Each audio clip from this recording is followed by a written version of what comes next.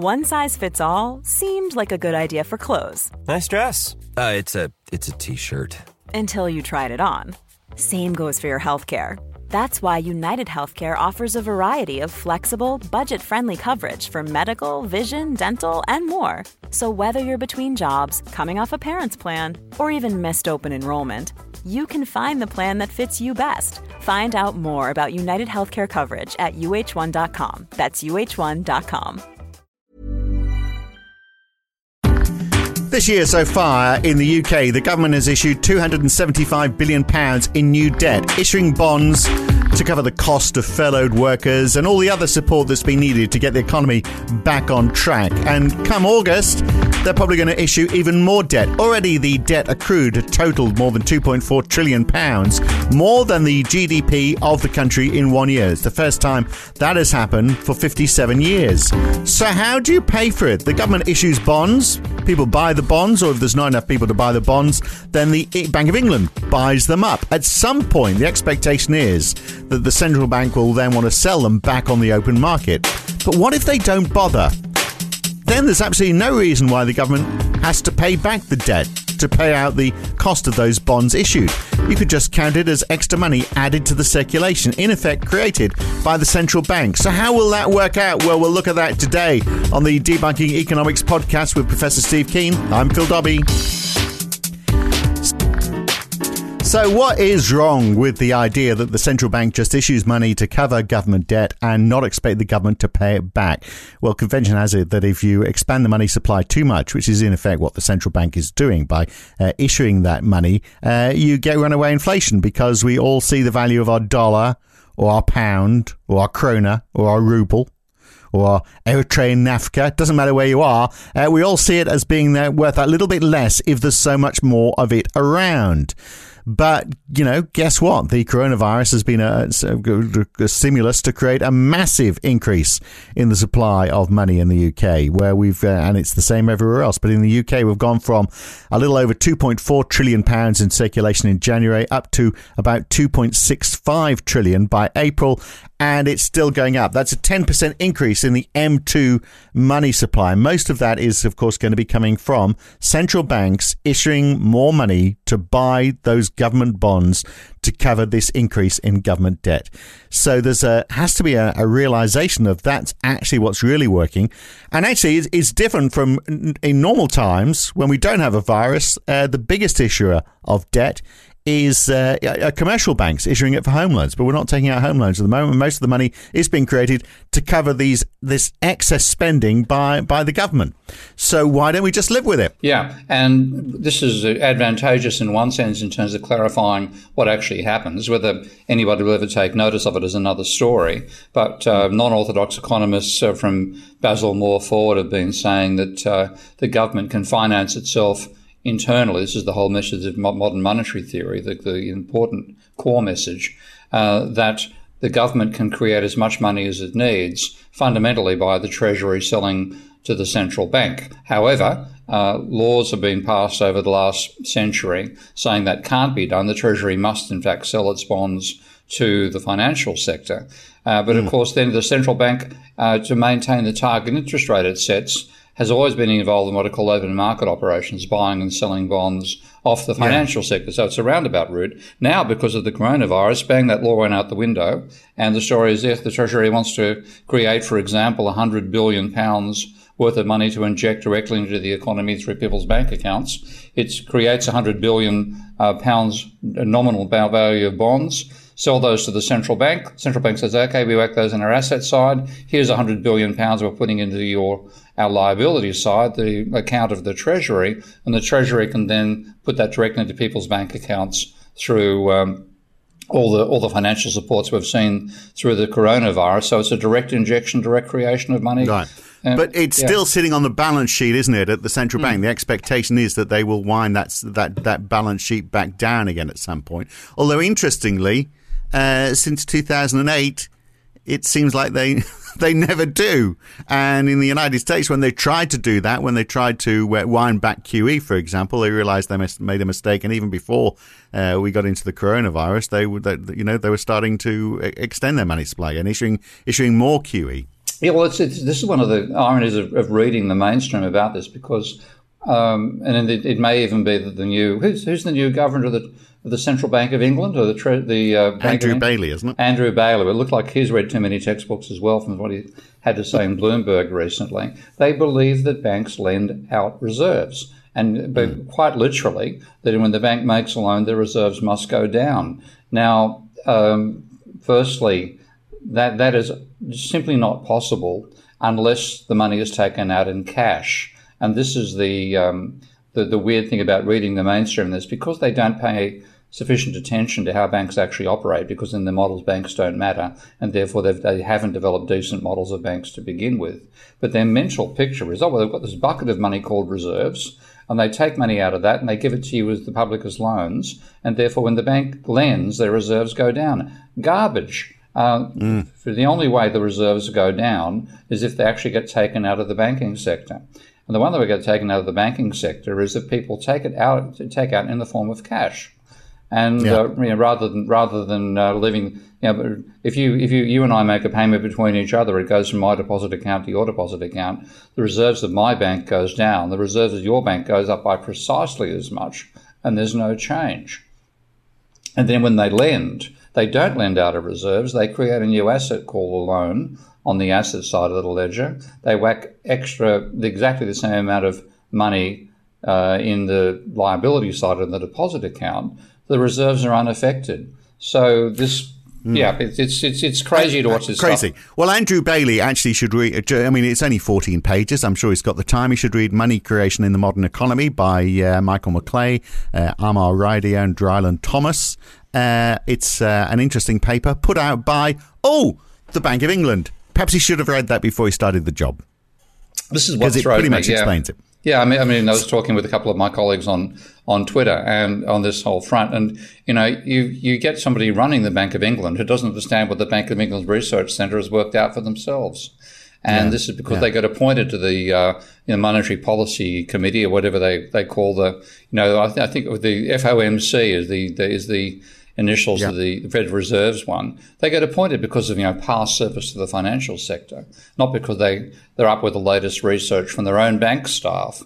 So they start putting forward policies that have got diametrically opposed to the knowledge their own bank staff have of how the monetary system actually functions. The danger about creating money, the argument that's often given, like where we are now, where we are expanding the money supply quite significantly. Well, 10% is quite significant. It's more in other parts of the world, like in Australia, for example. I'll come back to that because I wonder if you've got a low balance sheet, then the percentage increase is going to be greater, and I wonder whether that shocks the economy in any way. But the expectation is, isn't it, if you expand the money supply too much, you get inflation, and that's when people start bringing up Zimbabwe in 2008 or whenever it was, and Germany with its printing money to pay their war reparations after the war. But is there? I mean, obviously there's a concern. If you do too much, you are going to get inflation. In fact, Zimbabwe's back at it, of course, because their money supply last year increased threefold, which is a bit different to the 10% we've just seen in the UK. So is there a tipping point? Is that people taking extremes and saying, "Oh, look, this happens, you get inflation. If you expand the money supply threefold, you'll get inflation." Well, no surprise there. But 10%, 20%. 50%? I mean, do we know at a point at which you're going to create problems? I know there's many other factors, like, for example, is the virus going on and is demand subdued? But in normal times, have we got an idea of what that percentage might be?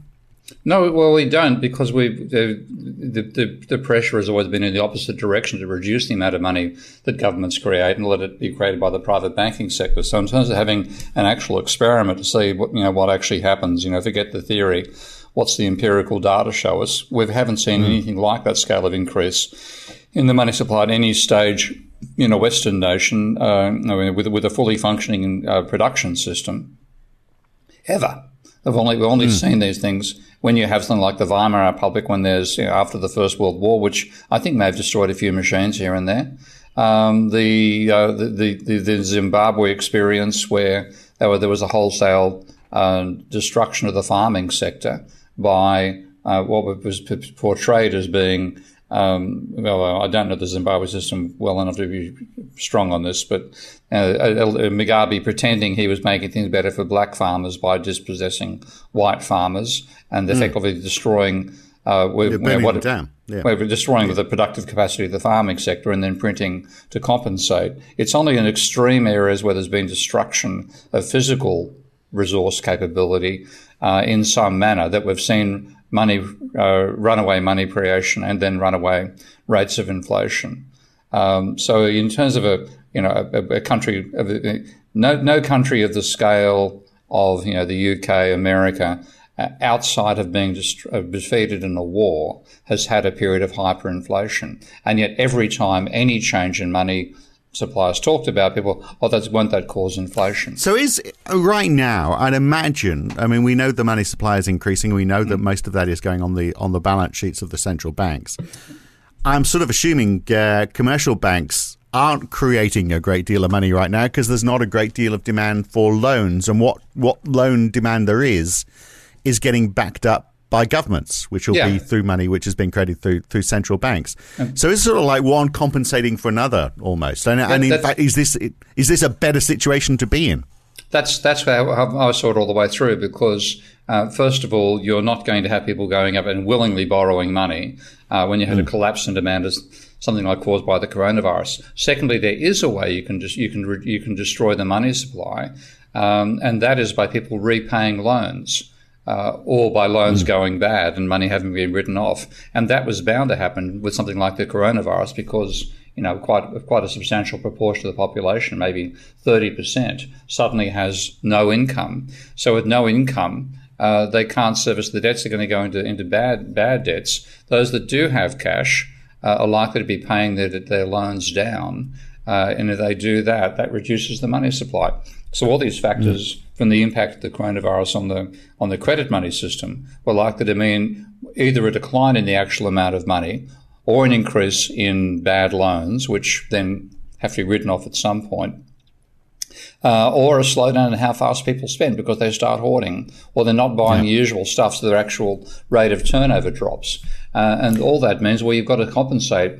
Even if it's just a case of the velocity of money slowing down, if that happens, you need to compensate by an injection of money at the same time, and that's what's happened here. So one is compensated for the other. And how we come out the other side is the question. We'll look at that in just a second, because all of those things which have gone bad could suddenly turn good. So is that going to create not from my looking at the UK coronavirus numbers, but anyway. Well, hey, come off it. We had one of the lowest days ever a few days ago, but there's always a chance to. If it's worth doing, it's worth doing again, isn't it? So we'll have another wave later on.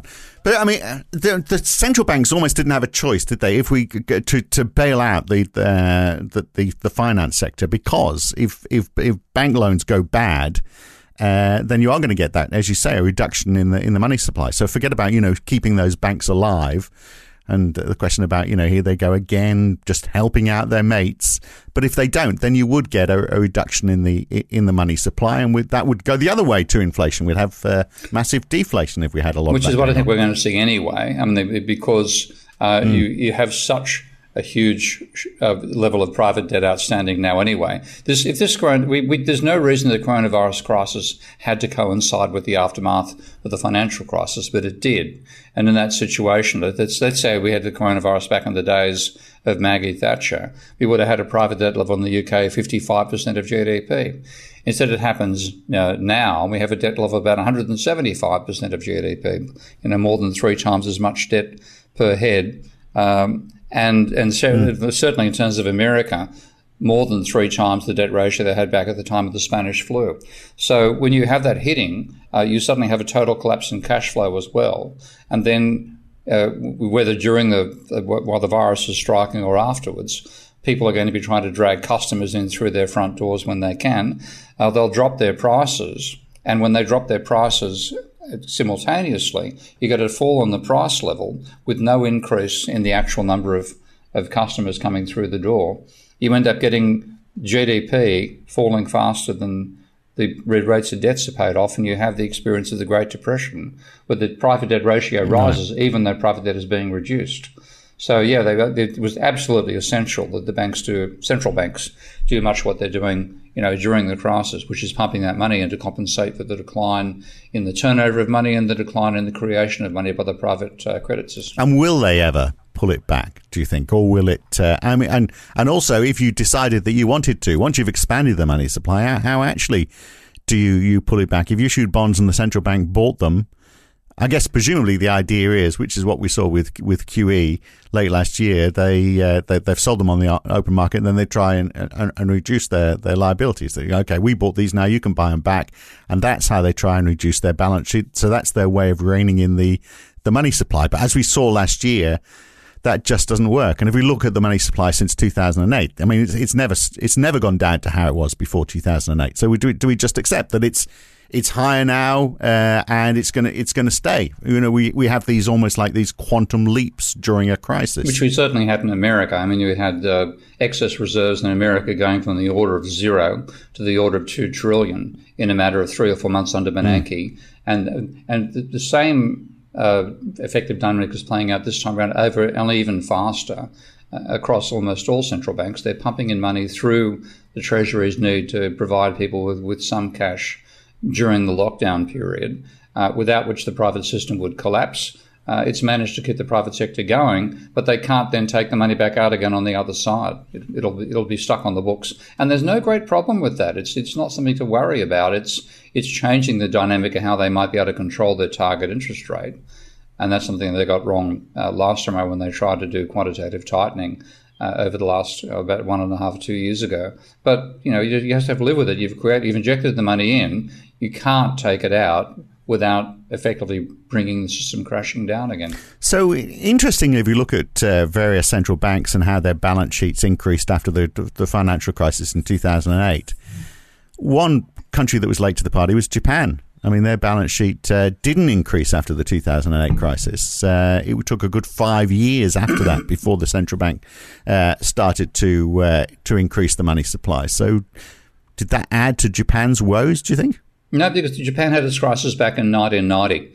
And what really is incredibly frustrating about being a non-orthodox person looking at how the orthodoxy mismanages the money supply is that everything that happened in 2008, the dress rehearsal for that was in 1990 in Japan. A massively overvalued stock market driven by the period the Japanese literally referred to as the bubble economy period between 1980 and 1990, a housing bubble which led to the Imperial Palace in Tokyo, which I think you can run around the Imperial Palace in about, like as a decent jogger, in less than an hour. So something with a circumference you can, no more than a 10-kilometre circumference was worth more than California. That may be a qualitative judgment, but, nonetheless, it was a huge overvaluation of Japanese real estate. And then it all comes crashing down. It literally burst on 31st of December 1989, because that's the day the Nikkei reached its peak of about 39,000 points. It's been all downhill since then. Ever since then, the government's been pumping in money through QE, doing fiscal stimulus, but not enough, always turning it off just when they think things are going to recover, and you go back into private sector deleveraging again. So Japan's already been through it. In 2008, for them was no great... nothing like the scale of what it was for the other countries around the world. And on that scale thing then. So, I mean, the point I was sort of like alluding to earlier, if you've got a central bank that's got a low balance sheet that suddenly hits a crisis like this, like Australia, for example, the RBA balance sheet has more or less doubled this year. The UK, it's gone up by a third because there was because the balance sheet was so much higher. Does that create more of a shock? Not really. I mean, again, if you take a look at what happened with Bernanke back in 2008, he made the argument in his book, Essays on the Great Depression, which is basically his job application for becoming Federal Reserve Chairman. He went through the stats of the 1930s crisis, blaming the crisis on the Federal Reserve not creating enough reserves during the crisis or before the crisis. So he said the Great Depression was caused by the Federal Reserve not creating enough money. Then the crisis comes along and bang, what does he do? He increases excess reserves from about 0 to about 2 trillion over a matter of months. And what happens? Well, it stopped a total meltdown of the system, but it didn't produce anything like the stimulus that he thought it would, because he was working in terms of the money multiplier. If you inject in 2 trillion, you should curse 20 trillion worth of additional demand in terms of additional loans. Nonsense, because banks can't lend using reserves in the first place. It had an effect in terms of shoring up the balance sheets of the private banks, but it did bugger all to stimulate lending because it has no relationship to lending in the first place. So how do we manage that relationship then between central banks creating money and how do they, so two questions here. How do we relate that to commercial banks creating money? Should we put constraints on commercial banks? And secondly, if the central banks are creating money to fund governments, then that really is breaking what is supposed to be the independence between those two parties. I mean, really, the central bank is now working for the Treasury, isn't it?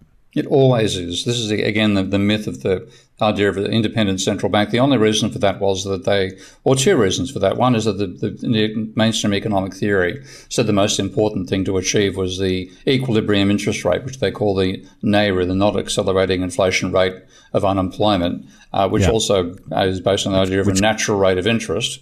All these things which that no one's ever managed to pin down. They always seem to be reducing it. Doesn't exist. It's another textbook myth.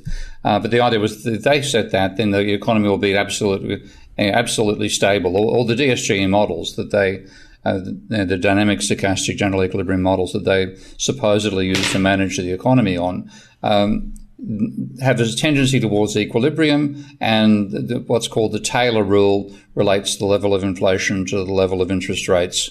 And it's all supposed to work nice and smoothly, and it's completely irrelevant to the real world. But that's what they think they can target. They wanted independence because of their economic models. Politicians, on the other hand, and Paul Keating was a classic example of this, did not like the fact that when they controlled interest rates, if they put rates up, they copped shit during the next electoral cycle. So the whole idea is, hand it over to the central bank and get it off our hands, because that way it's the bureaucrats who do the adjustment of interest rates, not us, and we don't cop the political opprobrium from putting up rates during a boom. So the independence of the central bank is effectively, it's a legal fiction, because ultimately the central bank is owned by the Treasury. Yeah.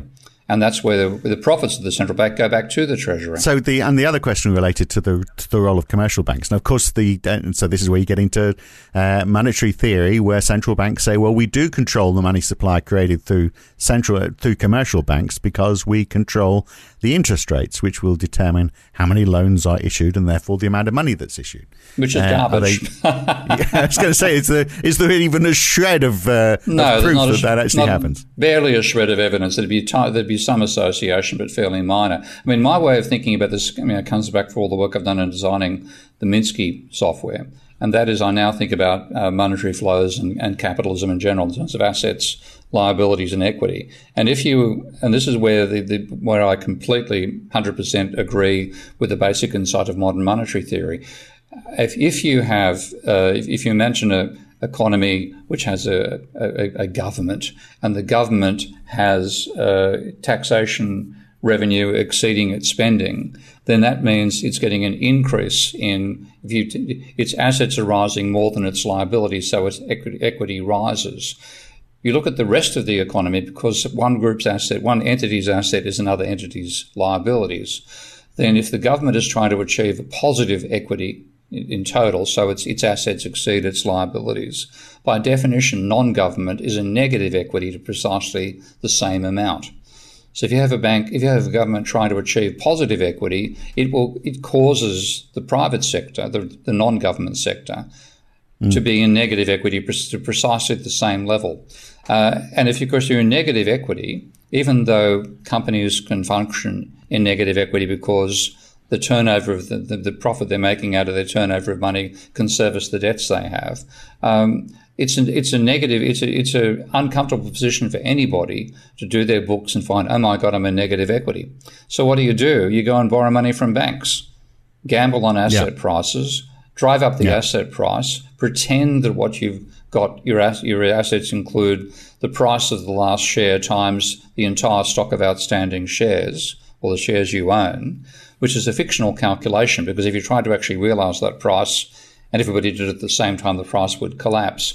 I think the government trying to run a surplus actually drives the private sector into the hands of the private banks and causes them to have speculative lending, speculative borrowing, a bubble like we saw in 1990 to 2000, like we also saw in 1920 to 1930. And everything appears fine, but what you've got is an increasing level of private debt and then a crisis, and bang, you have a crunch like 2008.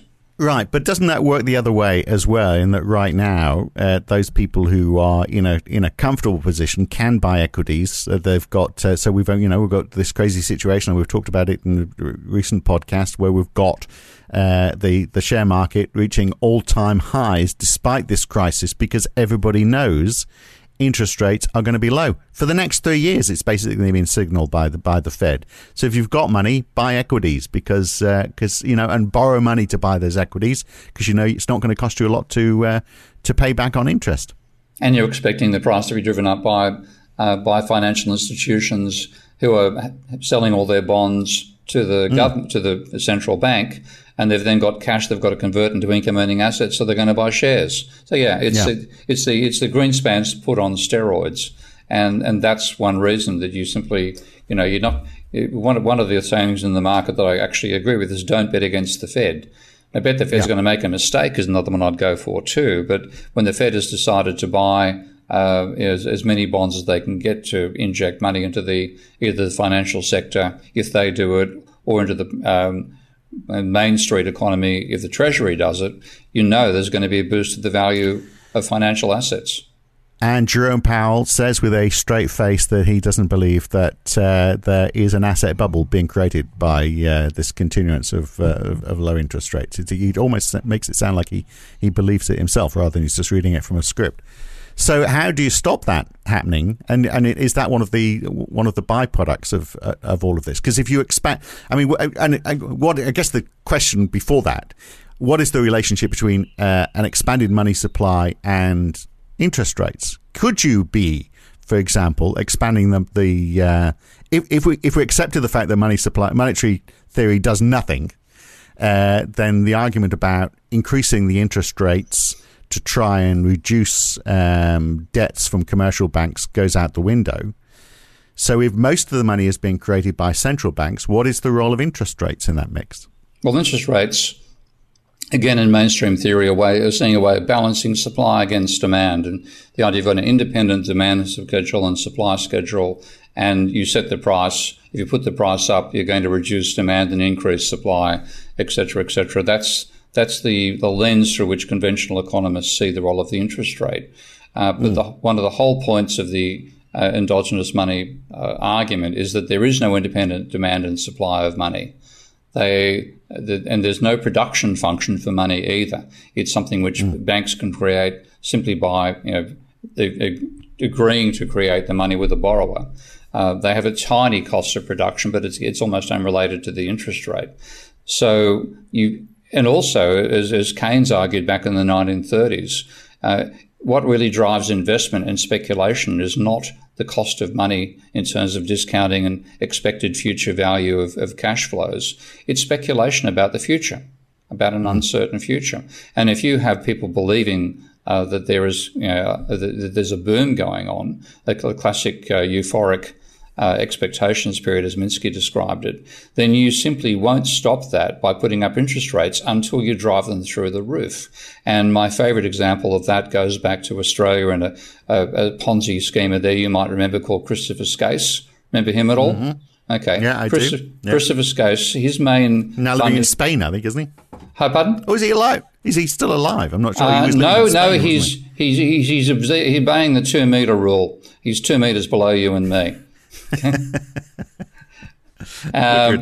Yeah, indeed. But he was, I think the Adler family, Rodney Adler and Larry Adler, I forgot the firm they ran. They were his main source of funds. And he was caught up in a whole range of, 5-star hotel speculative developments around the country.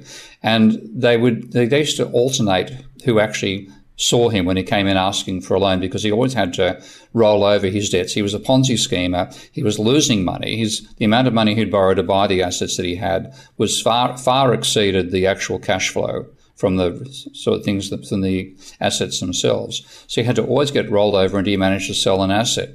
And they would play a game where they alternate who actually saw him when he came into the company to apply for a loan, and put it up by 1% every time, waiting until Christopher Skose would say no. Now, this is back at the stage when interest rates were around about 12 to 14%, I think. They got as high as 25.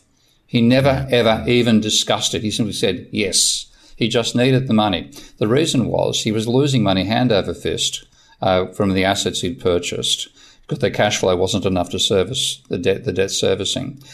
And if he didn't have the cash coming in, he couldn't continue holding the assets. So he finally went bankrupt after he'd made a $3 billion US dollar offer to buy MGM, was turned down by the board, and went bankrupt the next week because he couldn't pay a $12 million loan installment. Now, you can't stop somebody with that rapacious demand for money by putting up the rate and fine-tuning things. It's the expectations of future gain that's driving them, and the desperate situation they're in at the time that means they have to continue borrowing that money. So interest rates do not control the demand for money unless you whack them up like Volcker did when you go from 10% to 20% and you start bankrupting ordinary businesses, and then the economy goes into a serious recession. Right. So we're getting a bit off track maybe, but I'm just curious as to what the role of interest rates is then. In today's climate, apart from the fact that if you are issuing bonds and buying them, and you expect to, the government is going to have to pay at some point for them, the interest rate has to be paid on those bonds. Then the lower the interest rate, the better. That's for bonds that aren't bought by central banks but are there on the open market. Then they've got a vested interest in interest rates being low. But what else is determining if it's not monetary theory that's determining interest rates? It seems like at the moment it's only being determined by one thing, which is by the operations of the monetary committee buying and selling them to try and control the yields. And what's the point of that? Yeah, well, in conventional economic theory sees it as controlling your willingness to consume now versus consume later, or to spend now rather than spend in the future. Right, but you said that's not the case. It's not the case. No, it's a textbook model which doesn't work because the main thing determining people's willingness to borrow money is not the cost of money; it's their expectations of gain from having that money, whether it's on a speculative, buying and selling shares and expecting. So why not just fix it then? What's the point of it? Why not just fix it? And that was Keynes's argument. I think was the best rate of interest is a very low one. Because what it's really doing is partially determining how much of the income of the economy goes to the financial sector versus how much goes to the workers and how much goes to capitalists. And in common with Keynes, I'd like to see that be as small as possible. So if we look at back on the idea of what's a good money supply and how much it increases, China, of course, has been creating a lot of money for a long time. If you look at the M2 money supply in China, M2 money basically can be, not tied up, can be easily used. Figures from the St. Louis Fed, that resource that we both like to use. In 2000, both the US and China's currencies amounted to about $5 trillion US. By 2018, the US had risen to 15 trillion, but China was worth well over 35 trillion without inflation. And of course, a very rapidly growing economy. Coincidence? Or do you think they were using that money to invest to grow their economy? Could that possibly be the case? Yeah, I think it is the case. I mean, because China hasn't got any of the deficit hawk problem that America has. The government has to pay back any debt it takes out in the future, yada, yada, yada. And they're effectively employing the wisdom of modern monetary theory, whether they're doing consciously or not's another story. But massive money creation by the government, meaning that the government is in deficit, but the government can cope with being in deficit. Therefore, the private sector's in massive surplus. There's lots of cash in the economy. The government deficit creates cash that the private sector can spend, and you get a free spending, free investing a private sector, which will grow much more rapidly than one which is constrained by the government being assessed for running a surplus. So this really is, it's modern monetary theory being shown to be operating in practice, and and working, the big question is at what level, isn't it? What is the tipping point? No one seems. That's where we started this conversation. No one really seems to know the answer. How much money what do you need to take out of the way we operate now? Do we fix interest rates? Do we stop commercial banks lending out money, for example? And what's the tipping point? At what point do we say, well, okay, you need to pull back now on the money creation, and how do you pull it back as well? Is the other question. Well, again, I think you want to be your general principle is your government should be running a deficit, because the deficit creates a private sector surplus, identical surplus to the deficit in the government sector. That then means the private sector, the non-government sector, can be in net positive equity. In net positive equity, they're not likely to get involved in borrowing binges for the sake of speculation alone. There's plenty of money being created which they can spend on goods and services.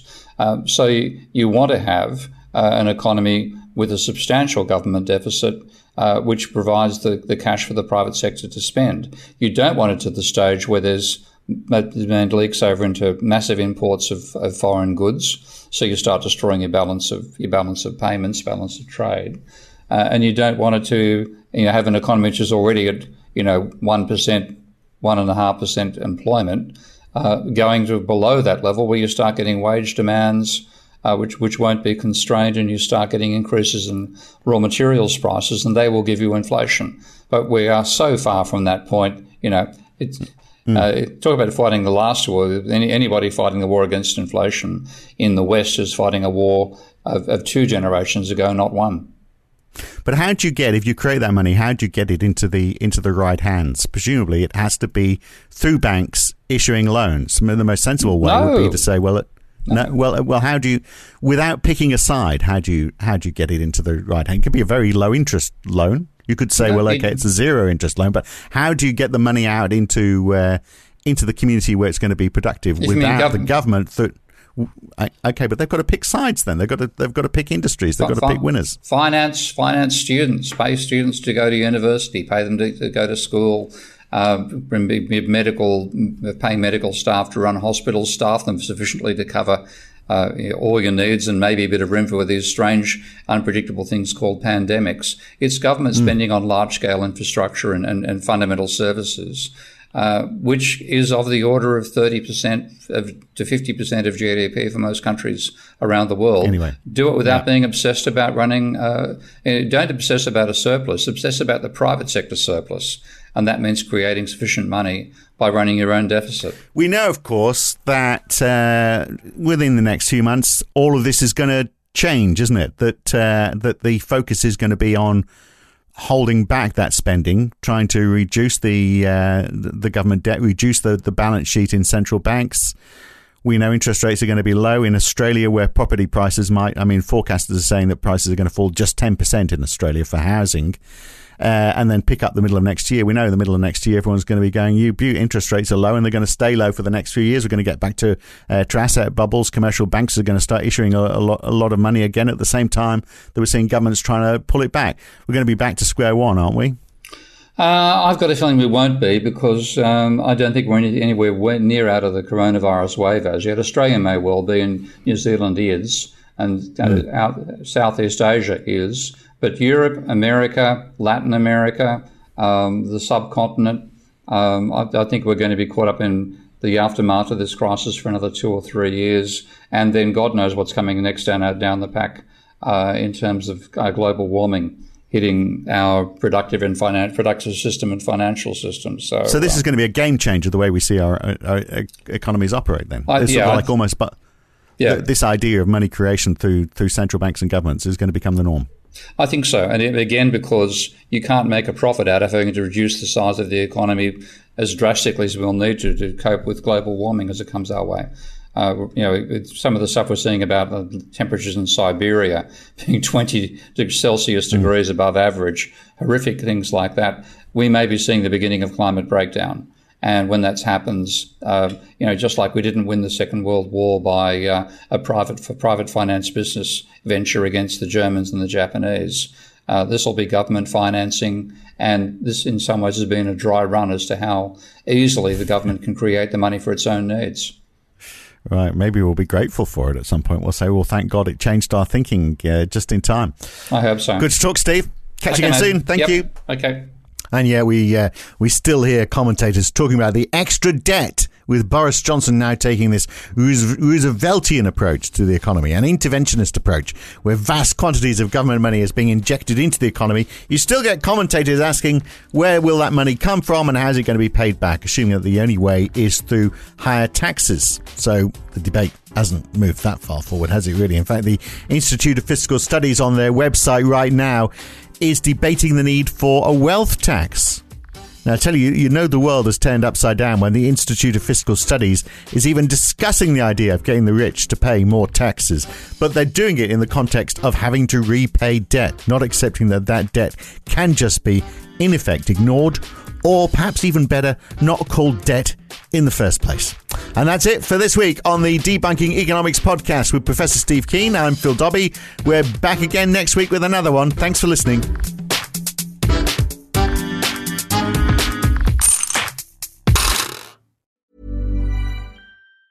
Mom deserves the best, and there's no better place to shop for Mother's Day than Whole Foods Market. They're your destination for unbeatable savings, from premium gifts to show-stopping flowers and irresistible desserts. Start by saving 33% with Prime on all body care and candles. Then get a 15-stem bunch of tulips for just $9.99 each with Prime. Round out Mom's menu with festive rosé, irresistible berry chantilly cake, and more special treats. Come celebrate Mother's Day at Whole Foods Market. If you've enjoyed listening to Debunking Economics, even if you haven't, you might also enjoy The Y-Curve. Each week, Roger Hearing and I talk to a guest about a topic that is very much in the news that week. It's lively, it's fun, it's informative. What more could you want? So search The Y-Curve in your favourite podcast app or go to ycurve.com to listen.